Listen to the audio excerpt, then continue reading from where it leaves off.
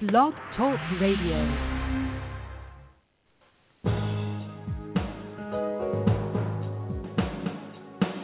Welcome to the Neil Garfield Show, a presentation sponsored by www.livinglies.wordpress.com, GTC Honored, and The Garfield Firm, serving all 50 states with news and analysis of the latest bank scams against borrowers, homeowners, consumers, and investors, and providing legal representation throughout Florida.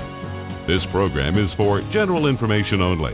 It is not a solicitation for services or legal representation and should never be used as a substitute for advice from a licensed professional. And now, here's world-renowned financial expert, attorney, and blogger, Neil Garfield.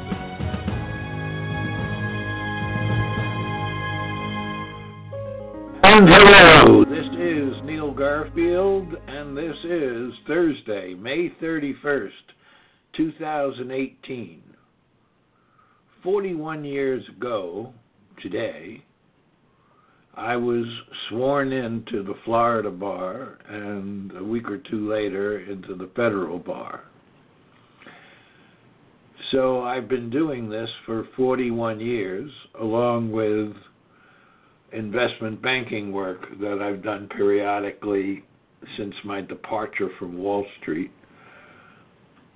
Tonight, Charles Marshall, as we continue to talk about the single basic question about virtually all foreclosures. Charles joins us to discuss whether and how all or most foreclosures are simply fake and fraudulent. I think they are.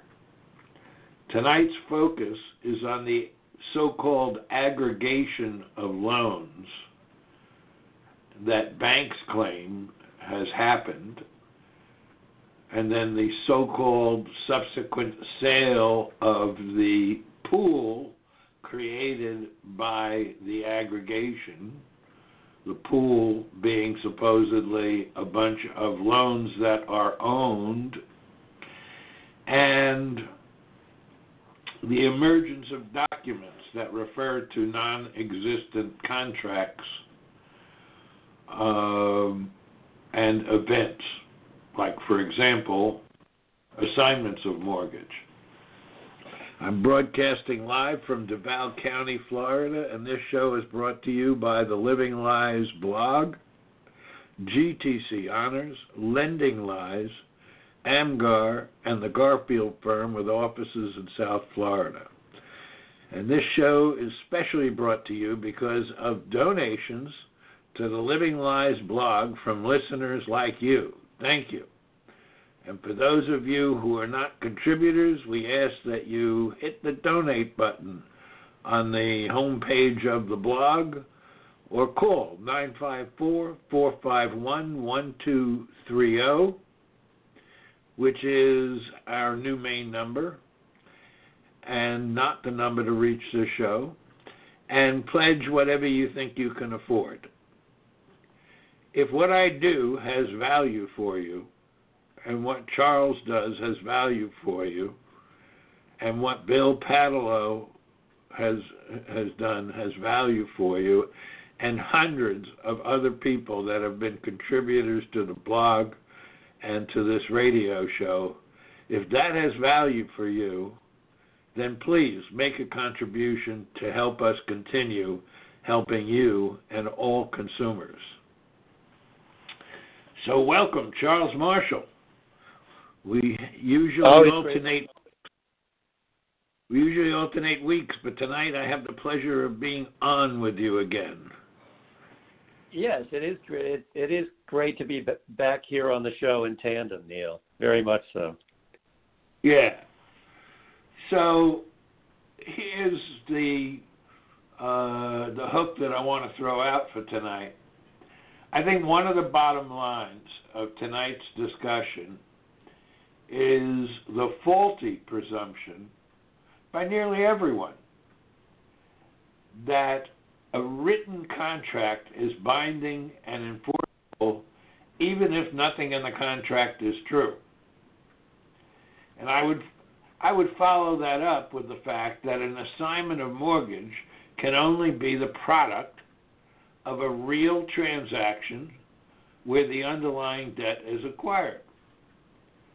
So, another example that I was thinking about shortly before the opening of the show was if I'm dickering with somebody who might want to buy my car, and we come to an oral agreement, he'll pay me $10,000, and I'll sign over the title to the car. So I sign the title. Does that make him the owner? And the answer is no, not unless I give him the title after I've signed it. And in the event that he takes his $10,000 and the keys and runs off, I can get the car back. So the contract that was almost created when he didn't pay me and I didn't give him the title, even though I had signed it, that's not an enforceable contract by either side. He hadn't given me the money, and I hadn't given him the title. So I think that we lose sight of the most simple things in the law when we get lost in the weeds because of the illusion of complexity that the banks have created. So, well, first I'll ask Charles, what are your thoughts on that? Contrived complexity, as I always like to say. I mean, clearly you're pointing to essentially the factor 6 that you had on the blog in connection with today's show. And the reciprocal consideration, it really isn't there. I mean, the borrower is signing away what they think is an obligation to pay. And oftentimes, in fact, typically, there are closing costs associated with that. Sometimes even the first month's mortgage payment. And yet, what do they get in return? They often get closing documents which theoretically fulfill the role of the reciprocal consideration, except in the real world they don't, because sometimes within days of whatever documents they receive, the note has already been sent down the rabbit hole. And the securitization is anticipated from the very beginning, even though the borrower knows nothing about the securitization, and the vast majority of any of these cases that we've been litigating all these years, and any of the scenarios that we discuss.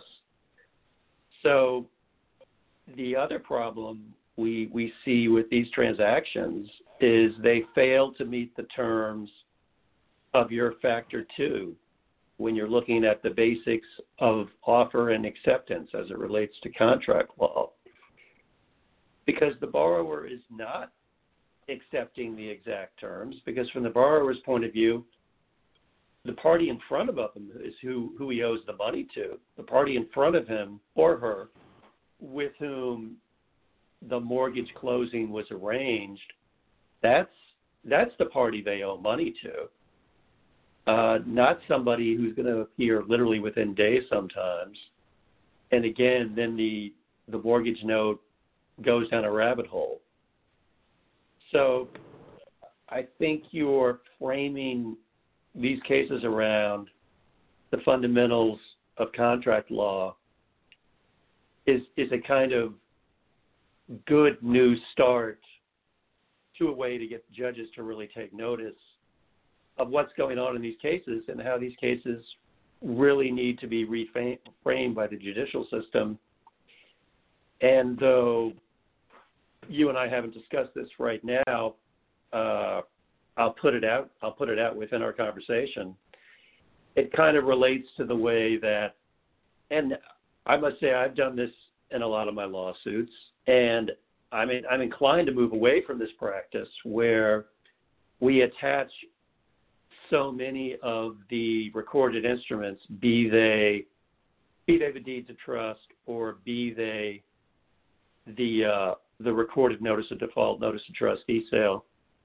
I mean, yes, we on our side provide that record into a lawsuit with the purpose of then attacking those instruments, showing the irregularities and outright illegalities in many cases, showing that the proper parties are not before the court, and yet then the court will take judicial notice in a huge number of cases of our documents, which we tell the court we're disputing from the time we filed them, and yet they still take judicial notice. So, and I think this relates to a point I've heard you make repeatedly, Neil, and I agree with you. Less is absolutely more. We need to provide a lot fewer documents and exhibits going into these lawsuits, no matter which side we're on, plaintiff or defendant. And we need to go back to first principles, and I think contract law is a good place to start that. Yeah, I guess I've been screaming about this, the whole time I've been involved or looking at the mortgage and foreclosure marketplace. I got my first heads up when there was a closing in Arizona, or a series of closings in Arizona, where it became clear that the principals involved could not have an original of the contract. So if you're buying a house, you would sign a copy of the contract, send it in to the broker, and the seller would sign a copy of the contract, send it into the broker, and neither one of us would get an original signed by both. That really alerted me to the fact that something was going on, because in the banking industry, and I used to represent banks, I was on the board of some, that practice of not having original documentation that is completed would be totally unacceptable. This is not rocket science. I remember my contracts professor some 43 years ago reminding us as students that the note is not the debt, it is evidence of the debt. A contract is not binding and enforceable unless something happens where there is an exchange of consideration. He warned us, Samuel Bader, his name was, may he rest in peace, that practically every case involving financial transactions is going to get gnarled up in confusion between a written document and what actually happened in real life. After litigating now for 41 years, I can say that his warning was dead on right. That's what we're dealing with here. You've got this so-called assignment of mortgage that emerges out of the murky waters of MERS or some other entity like it, and you have no indication that anything else ever happened. Was the debt conveyed to the so-called transferee, who they want us to think is a buyer? Did anyone pay for the debt? The answer is no. In every transaction I've ever looked at, analyzed, and tore apart, either on the witness stand, in court, depositions or in other discovery. It just isn't there. So the effect, I think, of this confusion, and I don't know whether you'd say that the judges are intentionally confused or negligently confused, is that homeowners get stuck, even in judicial jurisdictions here in Florida, with a burden of proof they should not have. A simple denial of the allegation in the complaint or the assertion in the foreclosing parties' notices should be enough to force them to prove it, whether it's in judicial states or non-judicial. But the courts continue to require the homeowner to assert claims for affirmative relief based upon facts that amount to only a denial and the proof of which only the other side possesses and controls. I think that is a simple denial of due process. Denial in the worst sense of the word. It's like it doesn't exist. When I first had my first encounter with non-judicial foreclosures, I didn't think there was anything wrong with it from the standpoint of the way foreclosures used to be, because most foreclosures are uncontested and they are valid. They, it's the original lender or once removed, and they send the notices and all of that stuff, and they foreclose, and the homeowner generally leaves the home, and whatever deal is made, sometimes with cash for keys. But now, the incredible thing to me is that nobody's asking why the banks are sitting back and letting cases go 8, 10, even 12 years on what they said was a simple foreclosure. And the answer has to be that they're making money by waiting. And if they're making money by waiting, it's certainly not from the homeowner who stopped paying either because he doubted they had the right to collect or because he ran out of money or whatever it might be.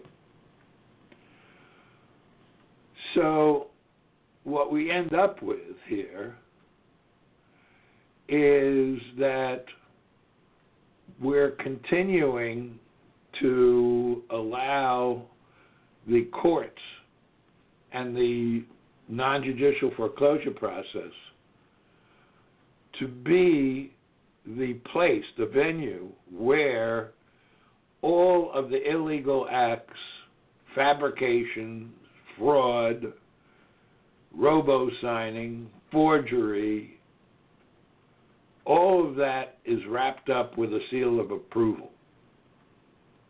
So the foreclosure really is very important to the banks, and a modification raises other issues.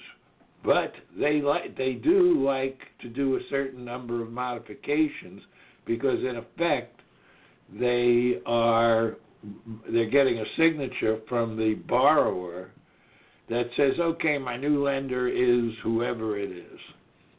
And he waives the borrower waives the right to contest any of that, leaving the borrower later with then possibly having a two-tier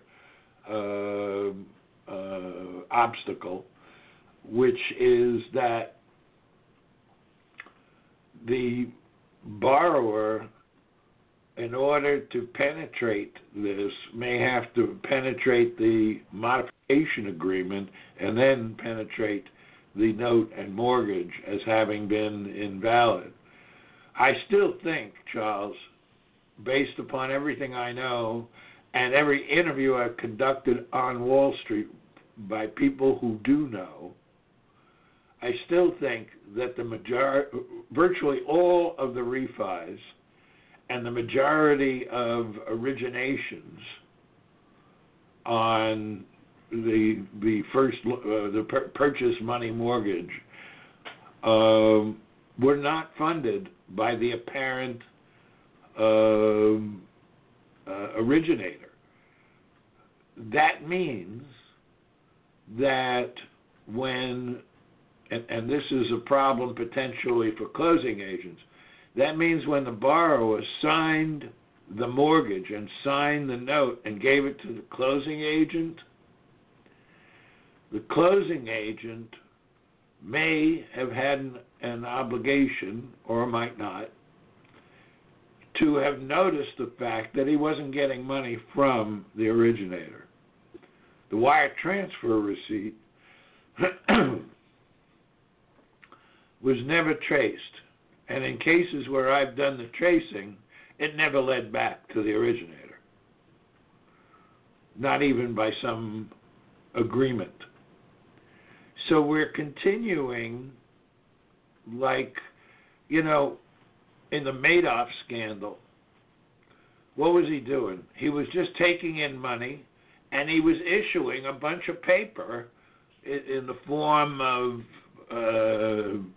transaction confirmations, in the form of end-of-the-month statements, and it all looked perfectly right. But the fact is, he hadn't done a trade in 20 years. He was just funding all of his ventures off of incoming investors giving him money because he was giving the unheard of return of 16% per year that was virtually guaranteed, the investors thought.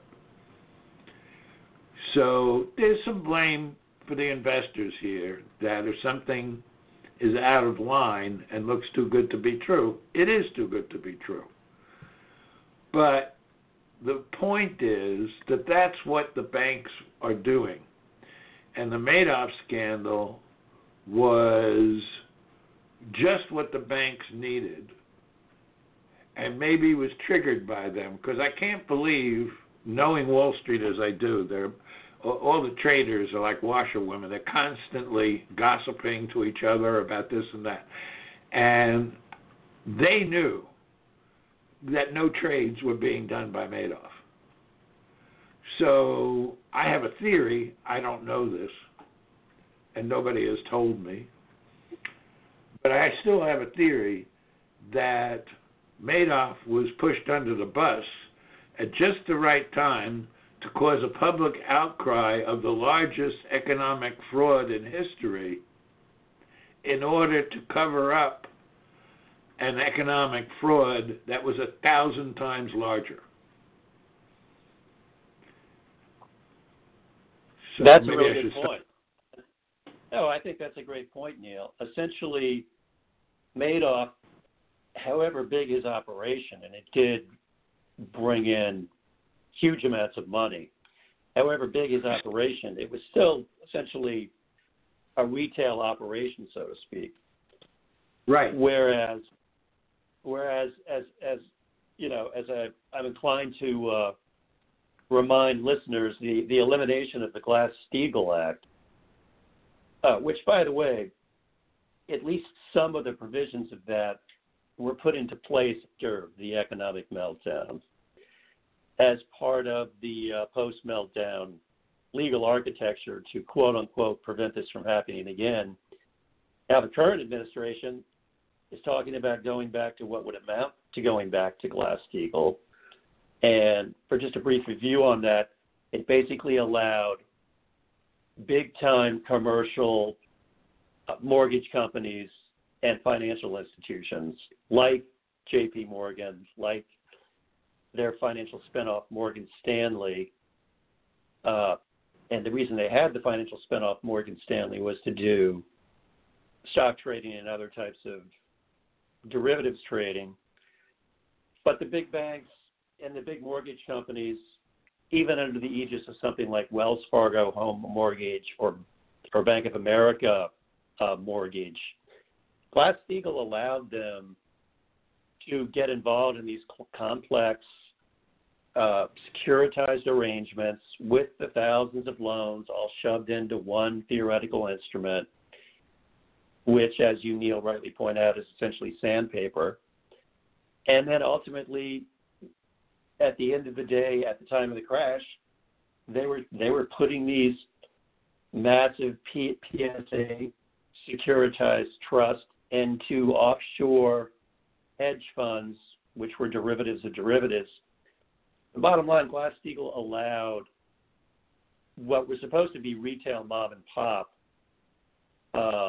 mortgages, meaning the on-the-street mortgages of regular people. Those were always supposed to be handled by local savings and loans and smaller banks, and those small banks could not, at the same time that they're handling these mortgages, be doing advanced high finance trading. And of course, once Glass-Steagall was gone, the securitized bubble started. And that was way back in the late 90s.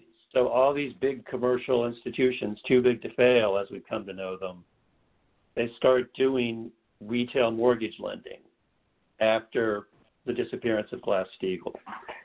And it is, I suppose, in a macabre way, it's fascinating to see that we're going back to this same failed nightmare, it appears. And a lot of the fundamentals of the economy look very much like they looked back in 2008, right before the crash. And I think you're absolutely right about the legal system letting far too much of this just pass through the system without properly vetting and putting some due diligence on the documents coming through. And I think that's partly what's happening even at the retail end. There's not nearly enough due diligence going on to prevent a mortgage collapse 2.0, so to speak. Yeah, I completely agree with that. And one of the things that always annoys me when I'm examining documents, particularly assignments of mortgage, is that if you look in the signature block, you can see that they are intentionally obfuscating whoever is or might be the responsible party. You have one party named as a grantor on some of the assignments, or assignor, and you have a person signing who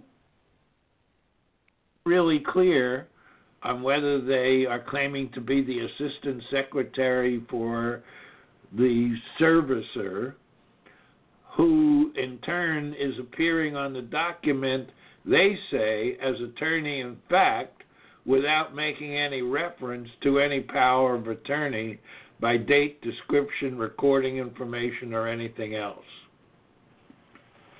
So I think that if you just look at what the forensic examiners are all telling us, it becomes obvious that something is egregiously wrong. And that brings us to the end of our show already. I've got two different clocks that are being shown to me by Blog Talk Radio, but I think this is it. So thank you, Charles, for joining me, and yes, we'll be back with our audience in next week, and have a good weekend, everyone. Bye.